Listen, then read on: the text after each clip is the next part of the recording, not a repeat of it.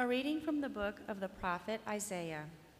Thus says the Lord to his anointed, Cyrus, whose right hand I grasp, subduing nations before him, and making kings run in his service, opening doors before him and leaving the gates unbarred.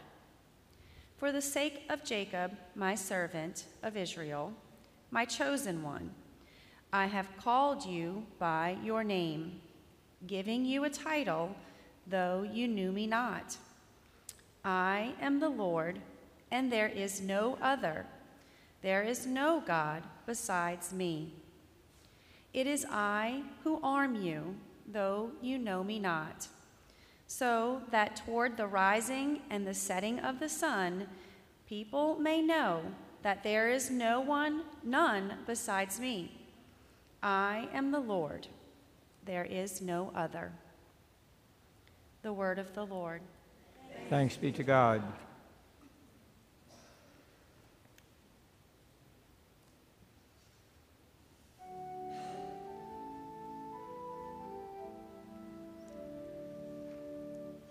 Give the Lord glory and honor. Give the Lord glory and honor. Sing to the Lord a new song. Sing to the Lord, all you lands. Tell his glory among the nations, among all peoples, his wondrous deeds. Give the Lord glory and honor. For great is the Lord, and highly to be praised. Awesome is he beyond all gods. For all the gods of the nations are things of naught, but the Lord made the heavens. Give the Lord glory and honor. Give to the Lord, you families of nations. Give to the Lord glory and praise. Give to the Lord the glory due his name. Bring gifts and enter his courts. Give the Lord glory and honor. Worship the Lord in holy attire. Tremble before him, all the earth. Say among the nations, the Lord is king. He governs the people with equity. Give the Lord glory and honor.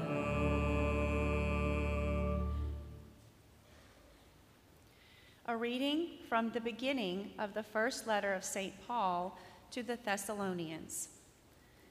Paul, Silvanus, and Timothy, to the church of the Thessalonians, in God the Father and the Lord Jesus Christ. Grace to you and peace. We give thanks to God always for all of you, remembering you in our prayers, unceasingly calling to mind your work of faith and labor of love and endurance in hope of our Lord Jesus Christ, before our God and Father, knowing, brothers and sisters loved by God, how you were chosen. For our gospel did not come to you in word alone, but also in power and in the Holy Spirit, and with much conviction. The word of the Lord. Thanks be to God.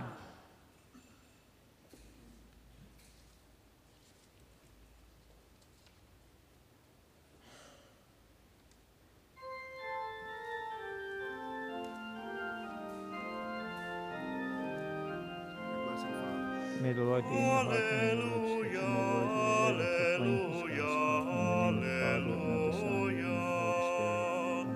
In the name of the Father, and of the Son, and of the Holy Spirit. Amen. Shine like lights in the world as you hold on to the word of life.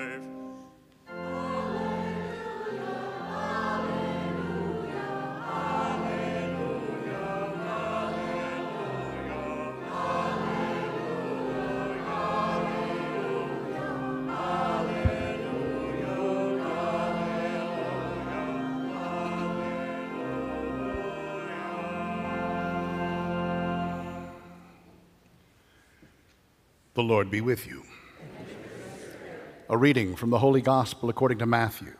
Glory to you, O Lord. The Pharisees went off and plotted how they might entrap Jesus in speech. They sent their disciples to him with the Herodians, saying, "Teacher, we know that you are a truthful man and that you teach the way of God in accordance with the truth. And you are not concerned with anyone's opinion, for you do not regard a person's status. Tell us then, what is your opinion? Is it lawful to pay the census tax to Caesar or not?" Knowing their malice, Jesus said, "Why are you testing me, you hypocrites? Show me the coin that pays the census tax." Then they handed him the Roman coin. He said to them, "Whose image is this, and whose inscription?" They replied, "Caesar's." At that he said to them, "Then repay to Caesar what belongs to Caesar, and to God what belongs to God." The Gospel of the Lord. Praise to you, Lord Jesus Christ.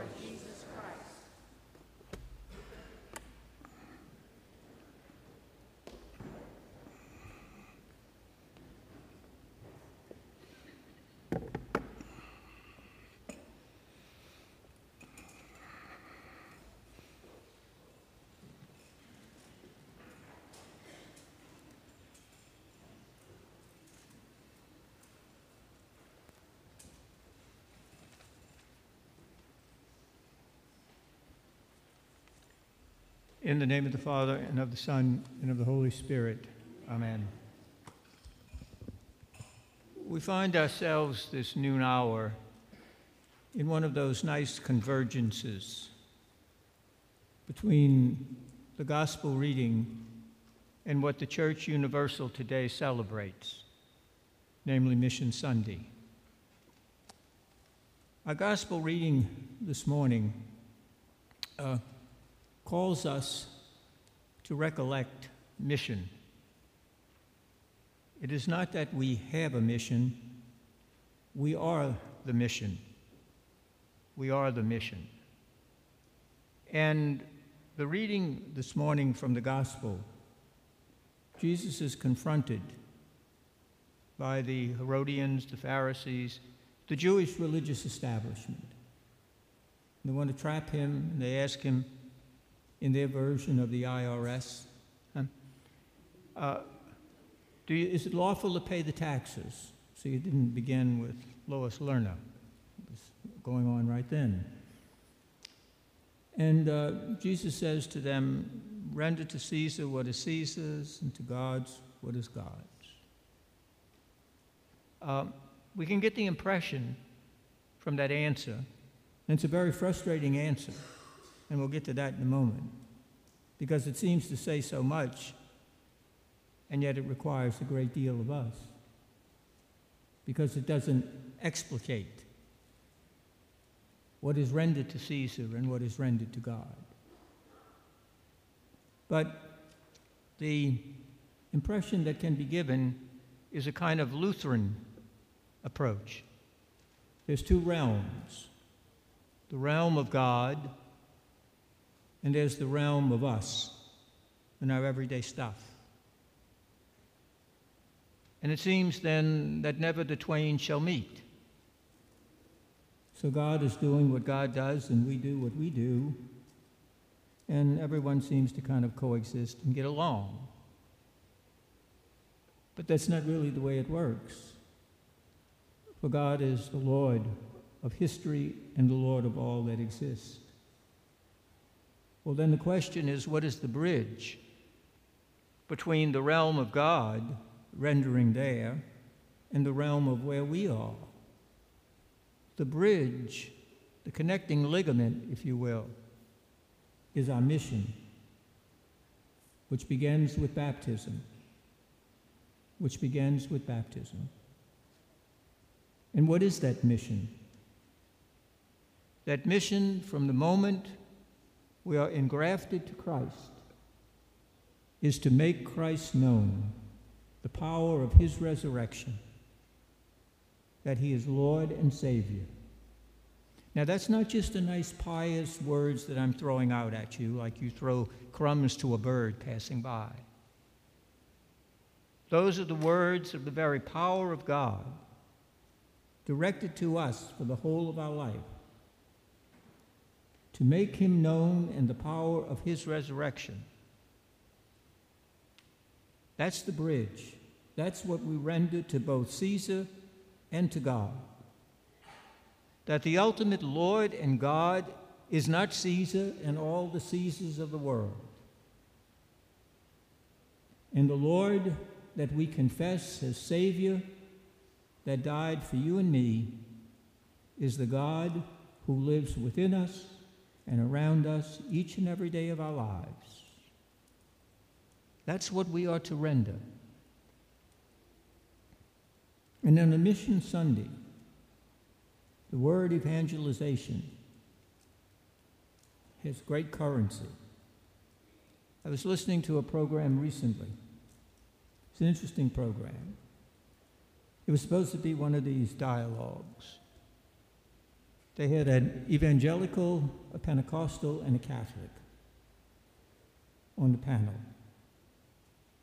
And after a few minutes, each member was beginning to stake out their turf. You know, we have this, and I have this, and you have that. And implied, of course, is that you're deficient because you don't have what I have, and you're really deficient because you don't have what I have, and so on. And after a few minutes, I began to think, how unfortunate that we as Catholic, we're all of those things. Well, wait a minute. My God. I'm not an evangelical. I'm not a Pentecostal. I hope you are. If not, you better let the scriptures know about it. From the very beginning, we're evangelical. That doesn't come from me. It doesn't come from a pope. It comes from the words of Jesus Christ. Go forth into the whole world and make disciples of all creatures, teaching and baptizing and preaching in the name of the Father and of the Son and of the Holy Spirit. Our fundamental vocation, our mission, and our calling is to evangelize. You say, well, wait a minute. You know, we have these images in our head because we watch all of this on television. The evangelists are on television, all nicely dressed, slick, with all the modern attractions of technology, everything there, it's all over the place. And they're pumping the Bible and everything else like this. And it's all right there. It's very theatrical. It's very dramatic. It's very grabbing. No question about it. And then we have the Pentecostal. Well, I'm not a Pentecostal. You know the images that we get of the Pentecostal, huh? They're kind of rolling in the aisle, hands in the air, like somebody's committing a robbery. We don't know. This and that. Praise the Lord every 2 seconds. And, oh my goodness, I'm not one of those. I'm a Catholic. I have the Pope. I have the structure. I have the truth. I have it all. And then we began to defend our structure and our institution and all of that sort of stuff. But to be a Catholic is to be evangelical. Go forth and make disciples of all nations, which is going to bring you, see, the encounter with Christ is personal. It's personal. Jesus doesn't issue a mass call. He speaks to each and every one of you through your baptism in the particularity of your life. And I don't care how old you are, how young you are. I don't care what your condition is, socioeconomically, physically, mentally, it doesn't matter. Your call is personal, but it's not private. I want to repeat that. It's not private. You don't get to keep it to yourself. It's not a secret. That personal call to you involves you with others. It involves you to go forth and proclaim in the Holy Spirit. The beginning of the church begins with a Pentecostal activity, doesn't it? They're in the upper room, and 50 days after the resurrection, the Holy Spirit descends upon them and the Blessed Mother. And Peter goes forth and preaches that great first Pentecostal sermon about Jesus Christ. And we're Catholic. That's Catholic with a capital C and Catholic with a small c. The small c, Catholic, is another word for universal. All y'all come. The arms of the church are open wide. There's a beautiful symbolism of St. Pope John Paul II at the beginning of the third millennium. When he went to the church, St. Peter in Rome, and opened wide and unlocked the church doors as a symbol of the church's welcoming of everyone. It's an infinite tent for all who profess Jesus Christ as Lord. So it is universal. The call to witness in the Holy Spirit, to evangelize in the particularity of our life, beginning in the home, in our places of work, in our schools, in our neighborhoods. We are Christ bearers. Christian. I'm a Christian. But what does that mean? It means to bear Christ, to live Christ, to carry Christ. That's what I'm called to do. And in that, you enrich that part of the world that you touch as only you can touch it, and only you, God, has called to bring Christ to that part of the world that you touch every day. Whether it's your classroom, whether it's your rectory, whether it's your home, your neighborhood. If you are a Christian, you are a bearer of Christ and Him crucified and risen. And that changes everything. We Christians are odd. We're a little weird because we are not conformed to the world. But we are God's instruments for transforming the world through the Holy Spirit. Our mission is sanctification. To be that vessel of the Holy Spirit in that part of the world that you touch every day. And at the end of each day, the world is in closer relationship with Christ, more sanctified, more grateful, or it's less so. Because of you, because of me, because of all of us.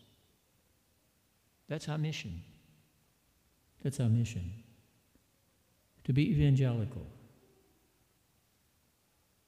to be Pentecostal, and to be Catholic with a capital C. Catholicism is not a denomination. Let me repeat that. We are not a denomination.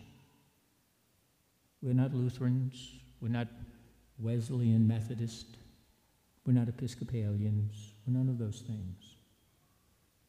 We are a communio.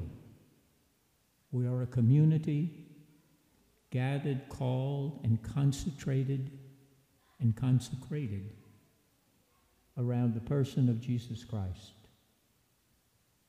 the sacred scriptures, and at the Lord's table. That's what makes us who we are and whose we are. And we should never forget that. Because the world has a different plan of who you are and whose you are. But Jesus Christ, we know who we are and whose we are. And that's what we bring to the world by our everyday lives. the way we live within our families, the way we conduct ourselves in our offices, in our schools, the way in which we live in our neighborhoods. It's the power of personal witness. Personal, but never private. Many, many, many centuries ago in the early church, there was an old skeptic, tough old bird. Probably wouldn't invite him to your party. He's the uncle you hide when the relatives come over at Thanksgiving. Origen was his name. And Origen was skeptic of all these Christians running around. This danger to the faith. Oh my God. And one day this fella came up to Origen and said, I heard something about you. He says, I'm sure it's not true. I heard you became a Christian. And Origen looked at him and said, yes, I am a Christian. How did that happen? He said, I've been standing here a long time observing these Christians. Look at them. See how they love one another. See how they love one another. He didn't convert them. He wasn't converted by their structures, by their dogmas. Because you see, we can argue dogma. Oh, goodness, we can become a debating society. The great thing about that is we never have to do anything. Or we can become a kind of nice version of the Elks Club, where we all just kind of get together and smile and, have coffee and donuts and all that sort of stuff. But we're a community around the person of Christ, crucified and risen. And that's what we render to Caesar's, and that's what we render to God. That witness.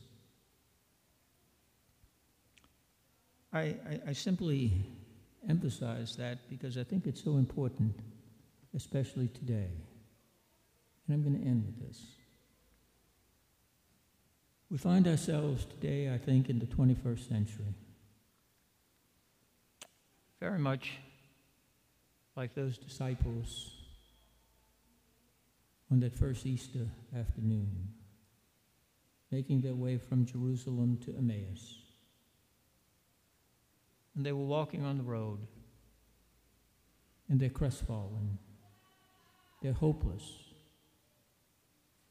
They're living without their Messiah. For they believed that he was the one. He was the one. And now, all that seems to be useless and futile, because they know what happened to Jesus on Good Friday. Oh, there's some rumors that he's risen. Some of us have seen them, but can't listen to that.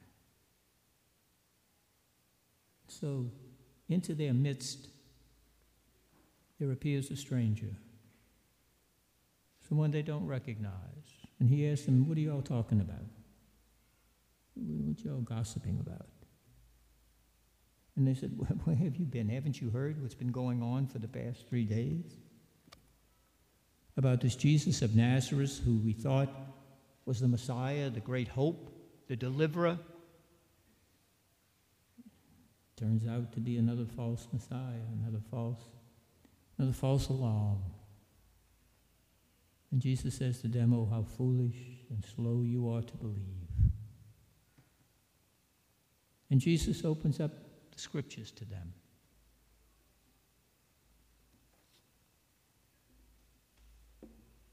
He opens up the scriptures. He starts with Moses and the law, and proceeds to the prophets. And in the law and the prophets, he opens up the scriptures and explains to them. Their hearts are burning. Hearts are burning with the opening of the scriptures. And as they begin to arrive at the point where they're going to separate, they say to him, Why don't you stay with us the night? The day is long spent. Have a meal with us. And they have a meal. And Jesus breaks the bread, distributes them. And that story to Emmaus appears in the Gospel of St. Luke. And Jesus says, he says to them, and it happened that while they were with him at table, he took bread, said the blessing, broke it, and gave it to them.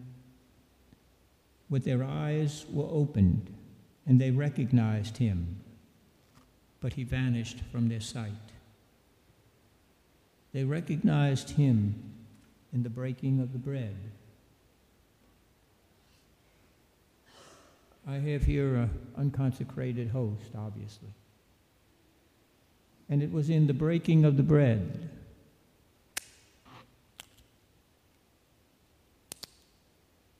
that they recognized him.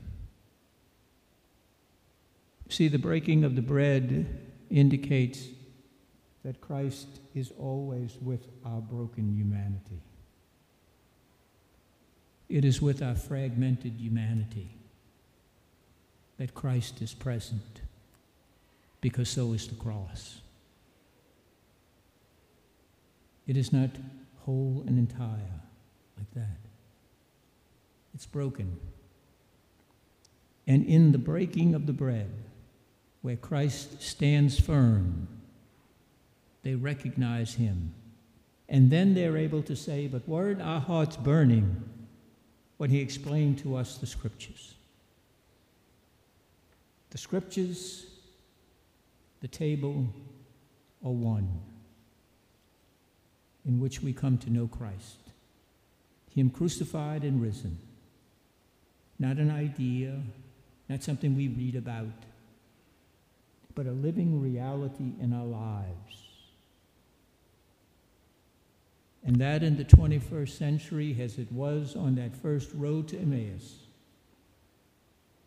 that's what our world today is hungry for. We've overfed ourselves and become undernourished at the buffet of modern world. Fill yourself with things and stuff. Keep the shopping channels on. Consume and buy and make and produce, and you will be filled. And yet our standard of living is so high compared throughout the sweep of history. And yet so many people struggle with meaning and purpose in their lives. We have stuff, but we are vacant. The world needs your presence where you are. And only you can do it. There is no substitute. There's nobody else you're going to get. There's no fill-ins, no off the menu. You bring Christ to where you are. What do we render to Caesar, and what do we render to the world? We render the greatest gift of all, the gift of our mission, and telling, as those disciples did, Jesus Christ is not to be found among the dead, for he lives. And because he lives, all fear is gone. And I know he holds the future. And because he lives, we can face tomorrow, because our Savior lives. Let us begin today and all the days that the Lord gives us, witnessing to the one who lives. In the name of the Father, and of the Son, and of the Holy Spirit, amen.